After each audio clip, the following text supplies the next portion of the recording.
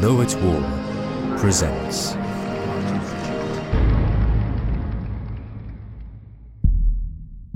Why Martin Luther King Had the US Constitution on His Side by Adam Smith.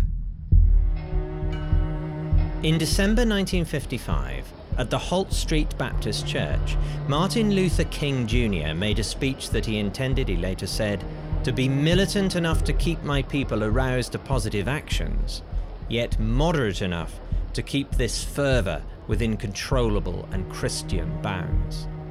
This was a balance he would strike again and again over the coming years, and he did it by reminding his audience that the black freedom struggle was no more than a plea to be given what they had been promised.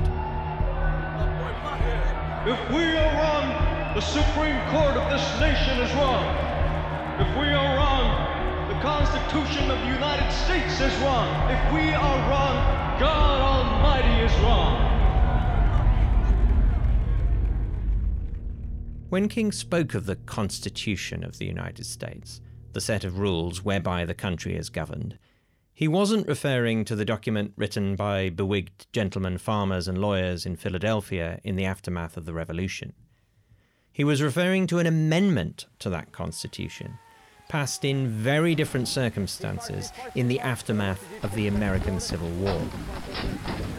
That amendment, the 14th, was passed by the Congress of the United States, the country's national legislative body, in 1866 and ratified in 1868.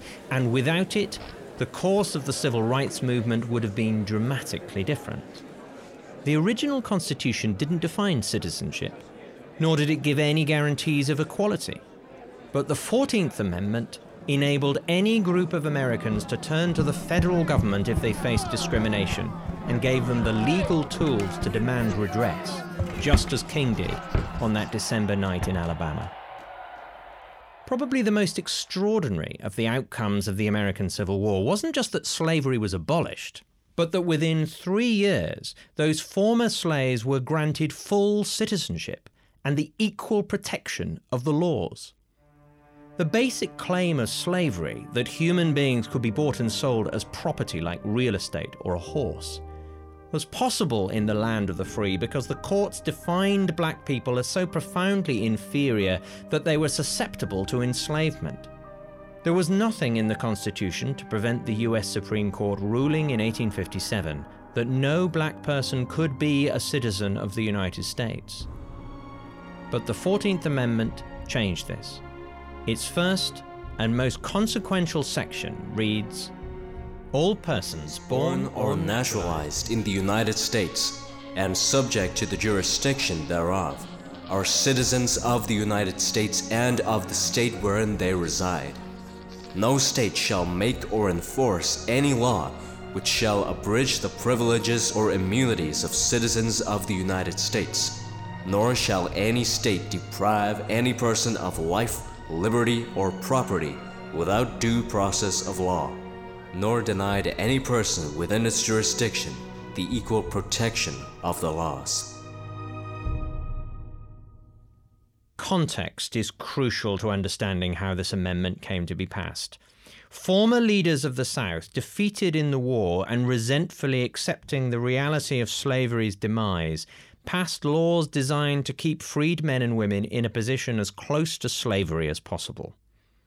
But the Congress in Washington, dominated by Republicans who wanted to secure the fruits of victory and genuinely anxious that the South would rise again, revolutionized the Constitution to give themselves and the president the power and indeed the responsibility to intervene to protect the rights of black people who are now, for the first time, defined as being citizens.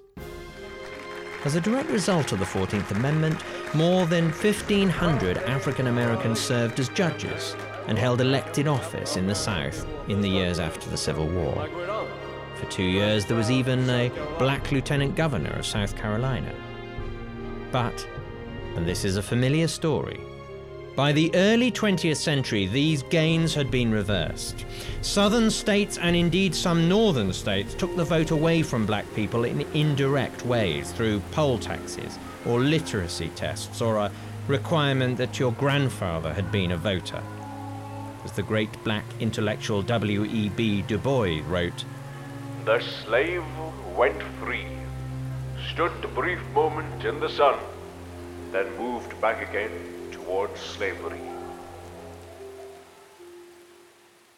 The main cause of this great unravelling was the often violent determination of Southern whites to reassert total racial supremacy through laws disenfranchising black people and imposing so-called Jim Crow laws, a sweeping system of racial apartheid.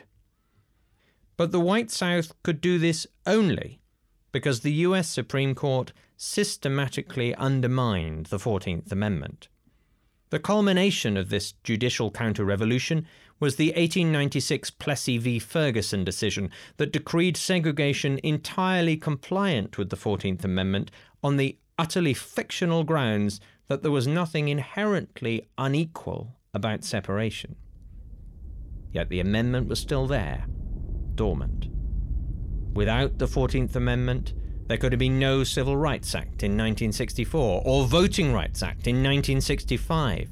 Those drastic federal interventions in state-level lawmaking would have had no constitutional basis.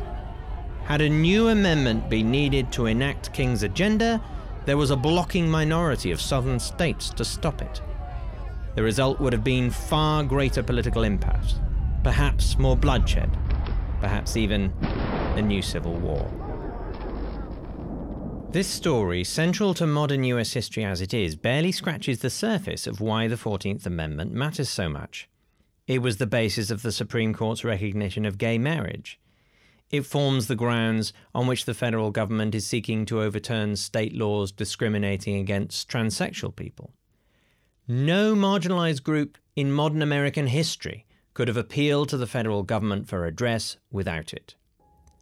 And yet, today, there are calls to repeal this revolutionary amendment, mainly from conservatives who dislike that clause about all persons born in the United States being citizens. One of the great examples of unintended consequence in the history of politics, it was designed as a way of ensuring that former slaves were included. But what about the children who were born in the US of parents who crossed into the country illegally? This is at the heart of the current US debate about immigration. One of the peculiar features of US politics is how, sooner or later, every political issue becomes a constitutional issue. Gun control, abortion, school prayer, campaign finance, gay marriage, race relations, and now immigration. All these things are substantive policy questions in their own right, but it is hard in America to talk about them only on that level. The 14th Amendment is not the only part of the Constitution that matters, but as the revolutionizing measure that gave the national government responsibility for the rights and privileges of everyone, its presence, for better or worse, lurks everywhere.